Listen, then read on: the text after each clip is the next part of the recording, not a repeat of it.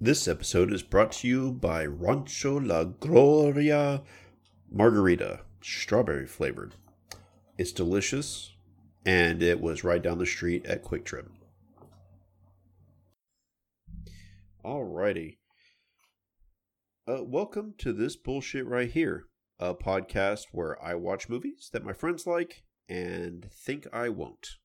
I'm Tyler, your host, and with me tonight is Ron, your host. Hey, good Say morning, hello. everyone. Good morning, everybody. Good morning. And today we watched The House That Jack Built. All right, we're going to talk about it at least. We didn't watch it today. I watched it on a different day. But The House That Jack Built. Not to be confused with Jack and the Beanstalk or Jack the Giant Slayer. Or Robin Williams' Jack. Or Jack. This has no giants in it, and alas, no Robin Williams. Although, if you want to see him in a similar movie, watch 1 Hour Photo. Or Because I want more people to watch 1 Hour Photo with Robin Williams. I also recommend The Life of Garp. Actually, just watch every Robin Williams movie.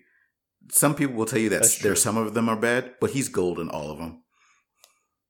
That's true. He's not bad in any of them. Everything is just fine. So the house that Jack built, brought to you by Lars von Trier.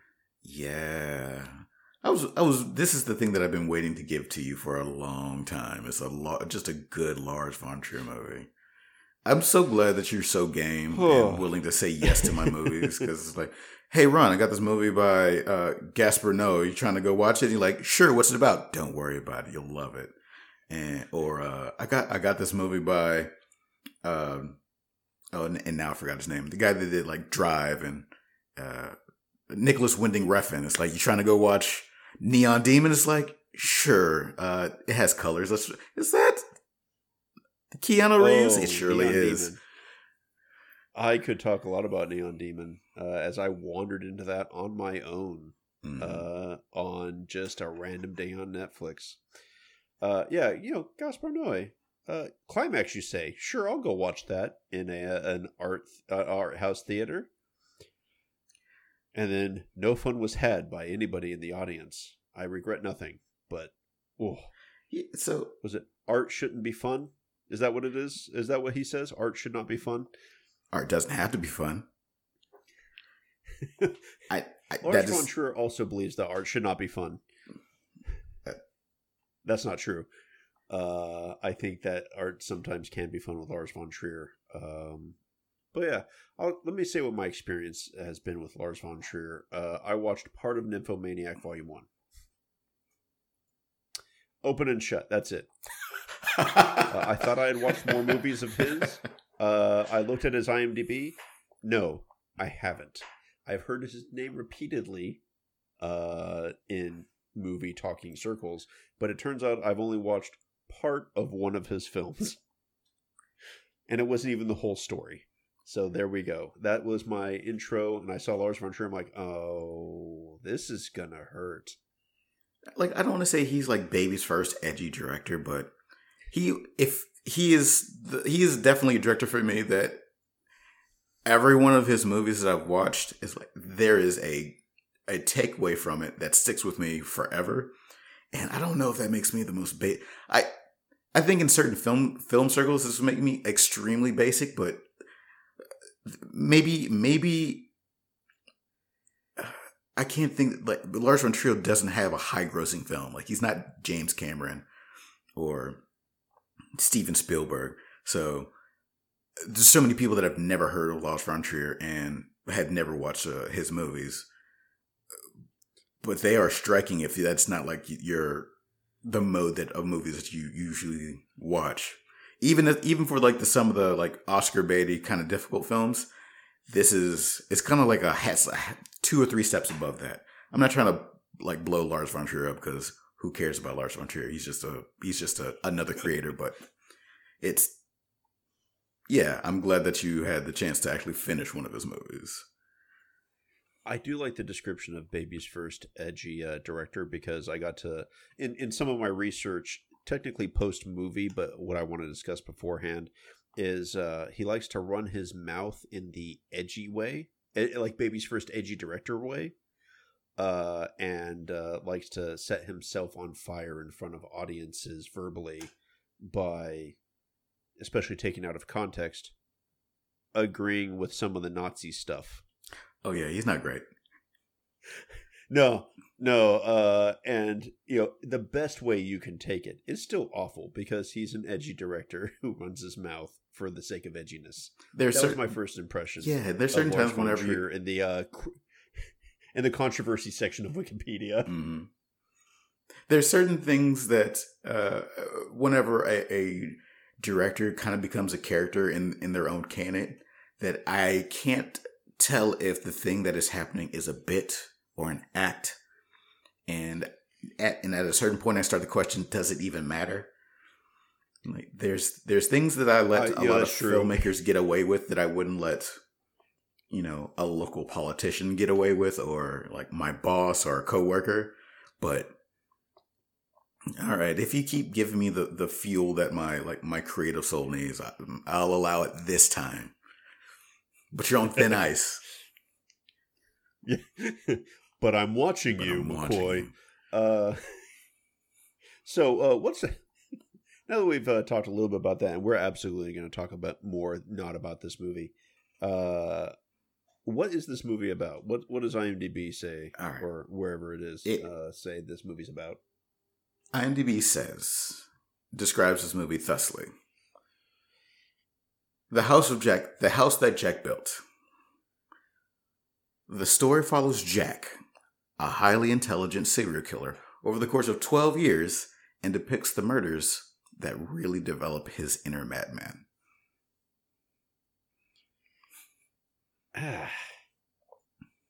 You know what? As far as IMDb synopses go, I don't think that's a very good one. It's one of those, yes, technically that happened. As far as a synopsis and goes, also misses just about everything. Like it doesn't set any real mood for it. It's just one of those oh, I can read that. I guess though, if you're from the camp of the old style trailers where they tell you who's in the movie and what genre it is, and won't tell you anything about the rest of the movie. There's just dramatic music, from way back when. Maybe that's a good synopsis, because you can read that synopsis, and I don't think it tells you anything about what's going on in the movie.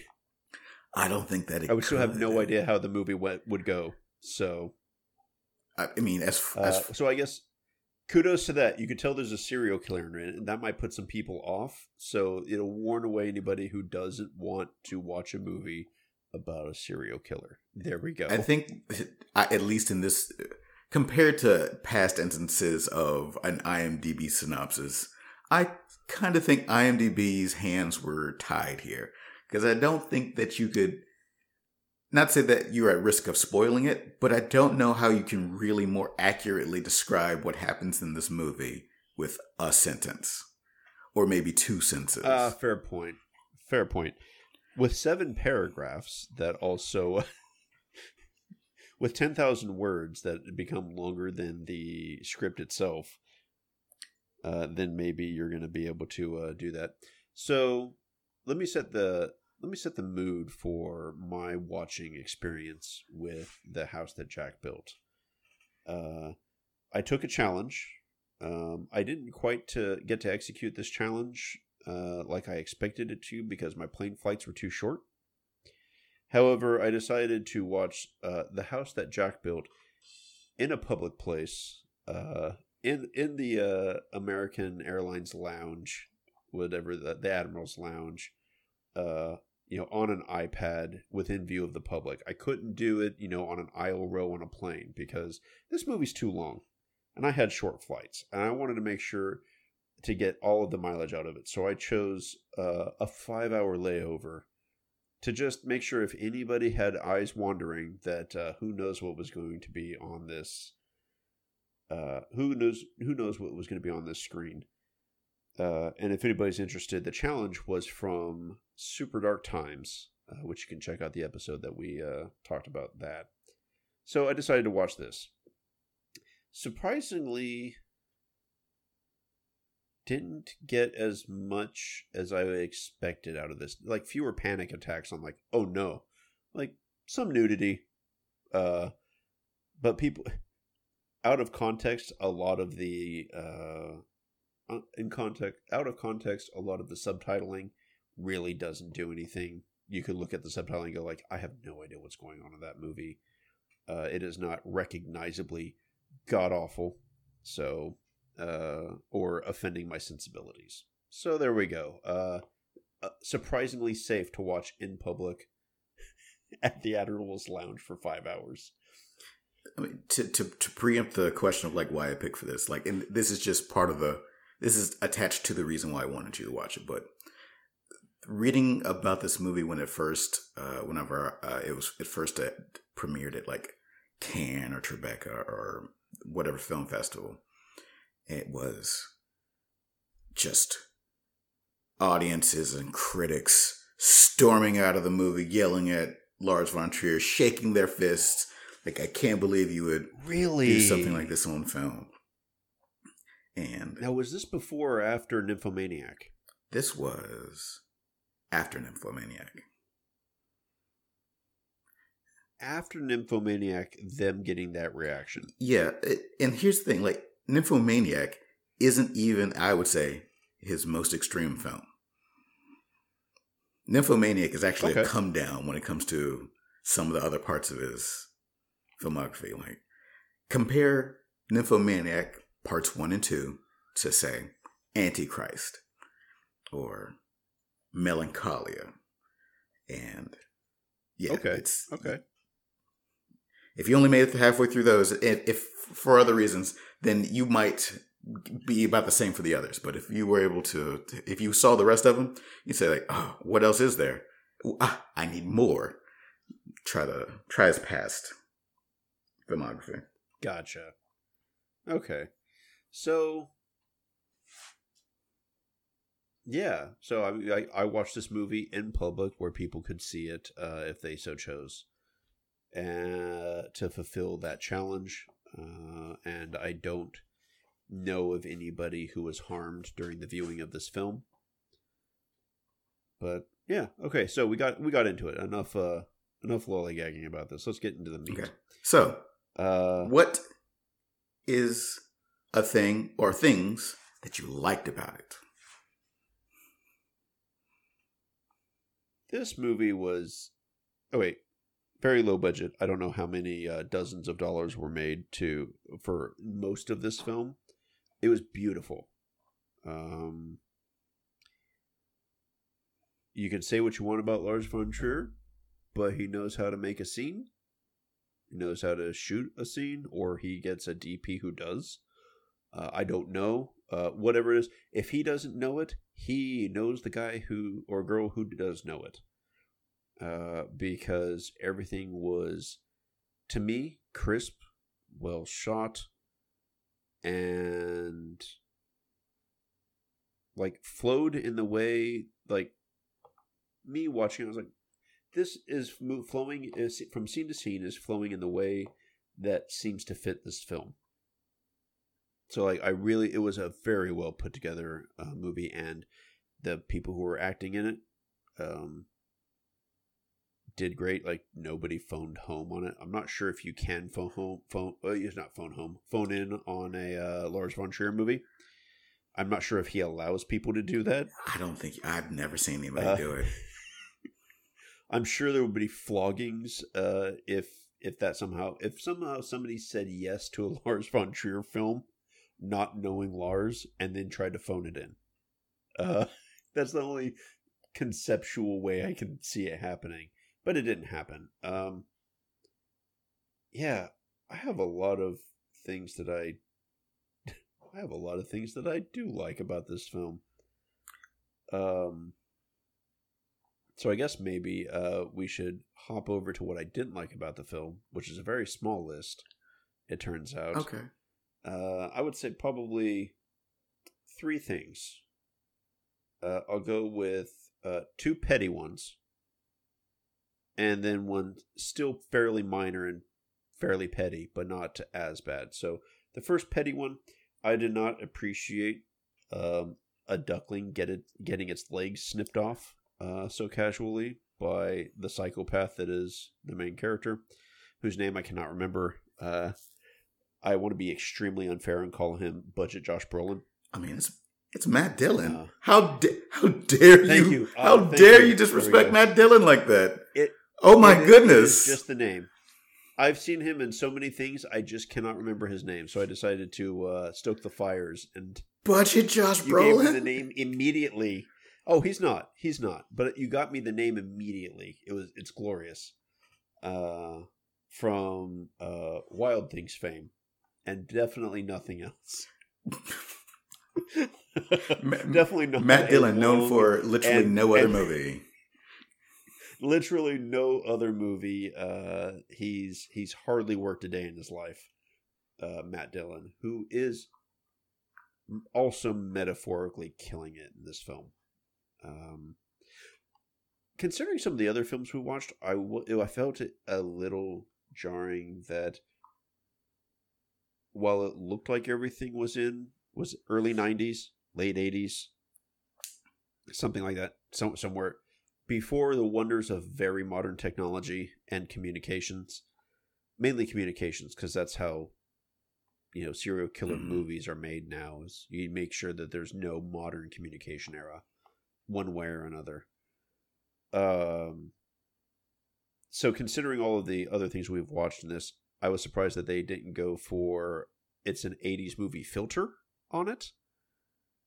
Like a low budget 80s, like hand camcorder look to it. It didn't need it. I was just considering all the other stuff we've watched. I'm like, why doesn't this have the filter of like a 1970s film, but it otherwise looks like a 1970s film? It's like, it's supposed to be artsy, right? Like, where's the artsy filter? Don't you love how like the aesthetics of film have shaped the way you understand like the time period? Because think about this. What is a 70?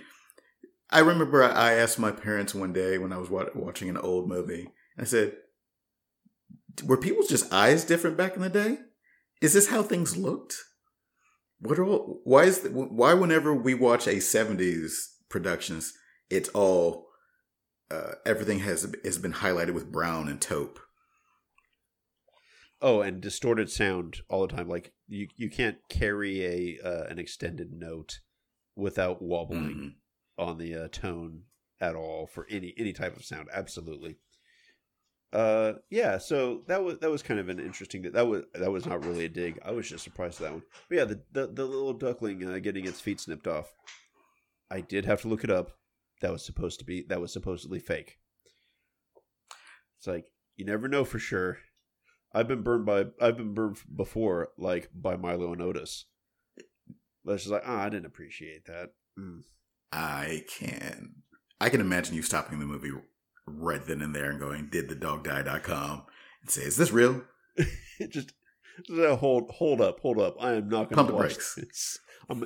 I'm gonna demand a refund for this rental if that was a duck getting snipped. That's why I keep you around, because there are a surprisingly large amount of people that really love a good animal cruelty moment, and you're not one of them. So, no, let's just say that I absolutely sympathized with John Wick. One puppy gets beat by a couple of petty monsters, and you get 4 full movies of everybody dying because of it. Mm-hmm. Yeah, that sounds about right. So the second petty thing was, I believe, on the second incident, since this is broken up into incidents. That poor lady, first her husband gets eaten by a giant space bug, and then later a serial killer happens to her. And that was the note I wrote to myself after watching this film, because she was the farm lady in Men in Black. Oh, yeah. Well, I did not put that together, but yeah, that's true. It's a bad joke too, and I wrote that down. That is for an audience of one. It is just for me at that time, because I had to decipher that joke myself. The third one is Lars von Trier really loves himself and is very proud of himself and everything he does. Without seeing any other film other than, I guess, technically a little snippet of Nymphomaniac was in there, I knew that a montage of a bunch of other different scenes were absolutely his movies. I knew it. And it turns out, absolutely they were from his catalog. I'm like, you really, really love yourself. Okay. So, hey, when you have that kind of self-love, that's great. But that was definitely, it was like, I bet this is all his movies. It was absolutely all his other movies. So there we go. That was noticed. So there's my small list of dislikes. Likes, I did enjoy the end journey with the most famous meme Hitler on the internet himself. That's right. That was him. That was him. And if anybody's wondering, I don't know the actor's name. Ron will probably get that for me while I'm telling everybody. It was the Hitler from Downfall that was used for any type of angry Hitler getting Harry Potter spoiled, anything else spoiled, or just having his day ruined. Yes, it was that guy. His name is Bruno Gantz from Downfall. There we go. Yeah, Downfall. So it was good to see him. I was trying to figure out why he was in there. It's like, surely it's not because he's the Downfall award-winning portrayal of one of the most famous historical monsters of all humankind. It turns out, I guess, he is also famous on the stage for Dante's Inferno. Or the Divine Comedy. Yes. I'm not sure if the whole Divine Comedy or that. So I was like, oh, okay. Because, he was playing a character. He was playing that. Yeah, he's going through. His name was... This movie is very much a... Because if there's anybody listening saying, like, what are they even talking about?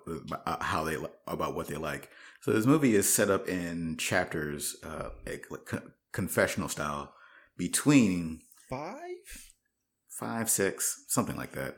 Between something like that. Matt Dillon's Jack and at first an unnamed character or that eventually is called Verge, which I would say, and then at the end of the movie, or towards the end, it stops being a series of vignettes about the life and times of Jack the serial killer, and then turns into a mythical journey. A mythical journey led by one Virgil through layers of heck. Layers of darn heck. And also, some would call that layers of Lars von Trier throwing Matt Dillon and Mr. Gantz into a cave with a cameraman and a flashlight and telling them, don't come out until you have the shots. Actually, for all I know, it could have been Lars himself behind the camera and a cattle prod just poking. Probably was. It's like, no, keep going into this. Keep going into all this watery cave where, yeah, you might drown. It's fine. He feels like the director who would do that. Yeah, no, he probably did find the gate to hell. Yes, I walk this. So, yeah, it definitely does a black hole-esque shift in paradigm. However, it fits well compared to, like, say, The Black Hole, with its infamously what is going on, this was a sci-fi movie ending. But it reminded me of that. It's like, oh, we're just going to shift gears here into something truly different. I mean, same theme in the end. Yeah, Black Hole's actually a really good comparison. That's the whole point. Yeah, I was like, here's this one movie, and we're going to end it with a completely different movie. Using the same actors, and here we go. It was fun for a given value of the word, watching a serial killer fail upward. Okay, so why do you think that I picked this movie for you? Like, why this one? And also, why do you think I put it off for so long? Oh, okay. You know what? See, I've thought about this and it still puzzled me. So first, it's one that you've already discussed, Lars von Trier film. It's like, if anything, if it was either going to be Gaspar Noé or or Lars von Trier, I was like, yeah, here's some art. I'm going to throw some art in your face by a director who likes to throw art in people's faces. So that was the first part. The second one was an expectation subversion of films I don't like, which is slasher films. While technically being a slasher film, just not a slasher horror film. To me, maybe slasher, since I don't care for the genre all that much, maybe a slasher is by default horror, but dude's going around serial killing people, but it's not a horror film in my opinion. Yeah, this movie is, or doesn't fit any of the templates that I normally associate with horror. And this is not something that I expected whenever, because I hadn't watched this movie before. I was riding the hype and thinking that it was going to be I'd say more extreme than it was. But the movie turned out to be an incredible, uncomfortable workplace comedy where a serial killer just couldn't get everything just right. It's just Mondays over and over again. And it's not like nothing goes quite right. Yeah. And it's not as if he is failing at being a serial killer. It's just, did I leave the lights on? Did I turn off the stove? Oh no, I blinked during a photograph type comedy. It's like, and just gotta have to do it again, or maybe do it better, or I can't believe I left my wallet in the car. Or art imitating life with was it Bundy? Who, like, the police caught him for all intents and purposes and then let him go because he just bullshitted his way out of it, despite the overwhelming alarm bells that should have been going off and all of the red flags that did get raised because they stopped him in the first place. Was it Ted Bundy? It might have been Dahmer, but like that's a dozen serial killers. May have been. I mean, that's true. It's just like, and it's just succeeding despite everybody's best efforts. And what came to mind was, for all 7 of you listening to this, I'm sorry, I've not seen the original Girl with the Dragon Tattoo. I've seen the Daniel Craig one. So I'm going to just go with what the Daniel Craig one said. It's probably in the same, but when Stellan Skarsgård is giving him the speech of, like, all of your instincts told you to run and you were too polite and you stayed here anyway. That felt like just the whole movie. It's like, no, all of you got the red flags. Your instincts were all correct, all 5-6 times that were just in the show. Like, not even all of his deaths, all of his kills, just these were 5 or 6 or whatever it ended up being. Well, yeah. So like that movie came to mind too. So The Black Hole and Girl with the Dragon Tattoo came to mind, like on those 2 specific types of instances. I was happy to find out that, I guess, Uma Thurman and Matt Dillon were confused by their dialogue, and Matt Dillon came up with why Uma Thurman, or she came up with, one of those two, they were discussing, like, why on earth would this character say these things? And one of them came up with, like, well, maybe she doesn't actually say these. This is just what's going on inside the head of the serial killer. Because it's a, It's a not hijacking situation. Not jaywalking. Not hitchhiking. Mm-hmm. Not hijack, not jaywalk.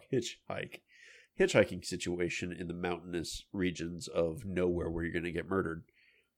And so one of them approached Lars and said, hey, is this what's going on? He's like, yeah, I did that on purpose. I was like, hey, I was also confused for the dialogue and thought it was probably something like that. It's like, hey, I caught something. And not just going like, wow, she's dumb. It's like, it's saying that, but in a different way. Right. She's being mocked by her own dialogue. I was like, that was pretty cool. Like, that's not bad. And also not, oh yeah, I meant to do that, and not believing a director. I can actually believe Lars when he says that. Like, if he makes that claim, not getting points for it later. It's like, yeah, I totally meant to do that. It's like, no, that considering the rest of the dialogue in the movie, that wasn't an accident. I like the idea that The House That Jack Built is your gateway to more Lars von Trier movies. Like, you know what? Maybe I will finish Nymphomaniac and then go watch Antichrist. Maybe I'll watch the second one. Yeah. I'm gonna go. Maybe I will. Maybe I will. Maybe I do like this weird German who is the most conceited man alive. Oh, he is definitely attempting to keep that crown. Trying real hard. We'll see. I might be forever chasing that dragon because I really enjoyed this film, and I was not enjoying my time in Nymphomaniac. Okay, all right. Well, hold on. I'm gonna pause real quick so that we can continue. Sure. This movie right here, The House That Jack Built, is it bullshit? Absolutely not. Everybody should watch it. I'm sorry. Please continue. It is not bullshit. Oh, there we go. Not bullshit. There we go. I'll put it is not bullshit at all. Delicious. Okay. So, yeah. Yeah, I'm afraid I'm going to be chasing this dragon forever, because I'll just watch I'll watch all of Volume 1 of Nymphomaniac and go like, no, that just really didn't do it for me. And then it's like, well, maybe it's the whole story, and then I'll watch the second volume of it. Like, this is still just not as good. And then I'm going to go to a lot of other things, and just every time it's going to be like, this is not... I watched his best movie first all the way through. Oh, that would be... I would hate that for you if you watched The House That Jack Built, went back through the rest of the filmography, like, I don't like this at all. Ugh. What made you think that I like the rest of these? And... what a journey.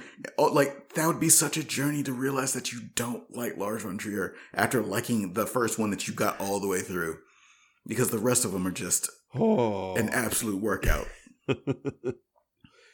I'm not sure how I would have felt if I had watched Mandy before watching Beyond the Black Rainbow. I don't know if this podcast would have even gotten made. I think I would have been so mad that I wouldn't have even wanted to have started this podcast. I would have been so disappointed. It's like, oh, I love this director. Watch his other movie. Right, I'm going to cut all that because there will be I hate this guy. Beyond the Black Rainbow slander in these parts. Oh, no. We covered all of my Beyond the Black Rainbow slander. I did not enjoy my... as a refresher, I did not enjoy my time. It was beautiful art. Everybody should watch it. Yeah, and that's why I started this podcast. Making my notes here, cut from this minute to this minute. Cut from here. Okay. Yeah, it's all cut. We're going to go on for 15 minutes, all cut. Here we go. Let me tell you about my continued feelings about Beyond the Black Rainbow. No. Okay. So back to The House That Jack Built. Yeah. Yeah, I loved it. I did not expect to, especially with the name and my previous lack of enjoyment with part of his only other film that I had seen. So there we go. I was very surprised at how much I enjoyed this film. And also, while Matt Dillon ages, it feels like he ages sideways. Like he just goes into a different, equally handsome form while not actually, heading towards death. Oh yeah, no, he's probably gonna be a hot corpse. That's just what it's gonna be. We can all be so lucky. It was pretty amazing because, also he can definitely uglify himself with some of the 80s fashion that he can put on, and then just imitating a Bob Dylan scene with the flashcards. We're gonna have to investigate. But yeah, I'm just gonna put on a leather jacket. Yeah, we're gonna have to investigate how you have internalized aesthetics. I say this maybe every other episode, but I'm so deeply intrigued by you saying I'm gonna ugly him up with 80s fashion. Can you? I thought it was gonna have a 70s filter. But why? Why do you believe No, that? Oh, it was just because of previous. Well, filter is because of the previous things we've watched for this podcast, or related to this podcast. And then as far as the fashion is like making sure you're getting like the real big frames and like trying to look like a serial killer, like especially the first thing, like that type of thing. Like, oh yeah, you look like an absolute creep, and then like. Then there's the then there's the flashcard one. It's like, yeah, I'm just gonna wear a leather jacket and tassel my hair and ta-da, transformed. It's like the real version of like, oh look at this beautiful woman. I'm gonna put glasses on, and oh no, she's just the ugliest duckling in the world. He can pull that off, weirdly enough. It's like, I found the right glasses. Oh, look at that! I'm absolutely making kids appear on milk cartons. Just a reverse teen rom-com every time. every time. Yeah, so that was amazing transformations within a movie. There we go. So yeah, we've talked. I had a lot of words to say about this. So if you have more words to say to Tyler, hopefully you are friends with him on Facebook, and you should DM him. Just send him a message and say, I too have thoughts on this. Absolutely. This BS right here at gmail.com. Or you can get on our Facebook page of This BS right here. Because I wasn't sure if they were going to let me say this bullshit right here for that. I'll just make sure to say it every time on this episode. Also, I forgot to say at the beginning of the episode, haha, faked you out. It's not Anomalisa. We're watching Anomalisa next episode. Yeah, of course. Yes, absolutely. I don't know how we messed it up at this point. So weird how these episodes got uploaded out of order. Yeah, well, yeah, definitely out of order.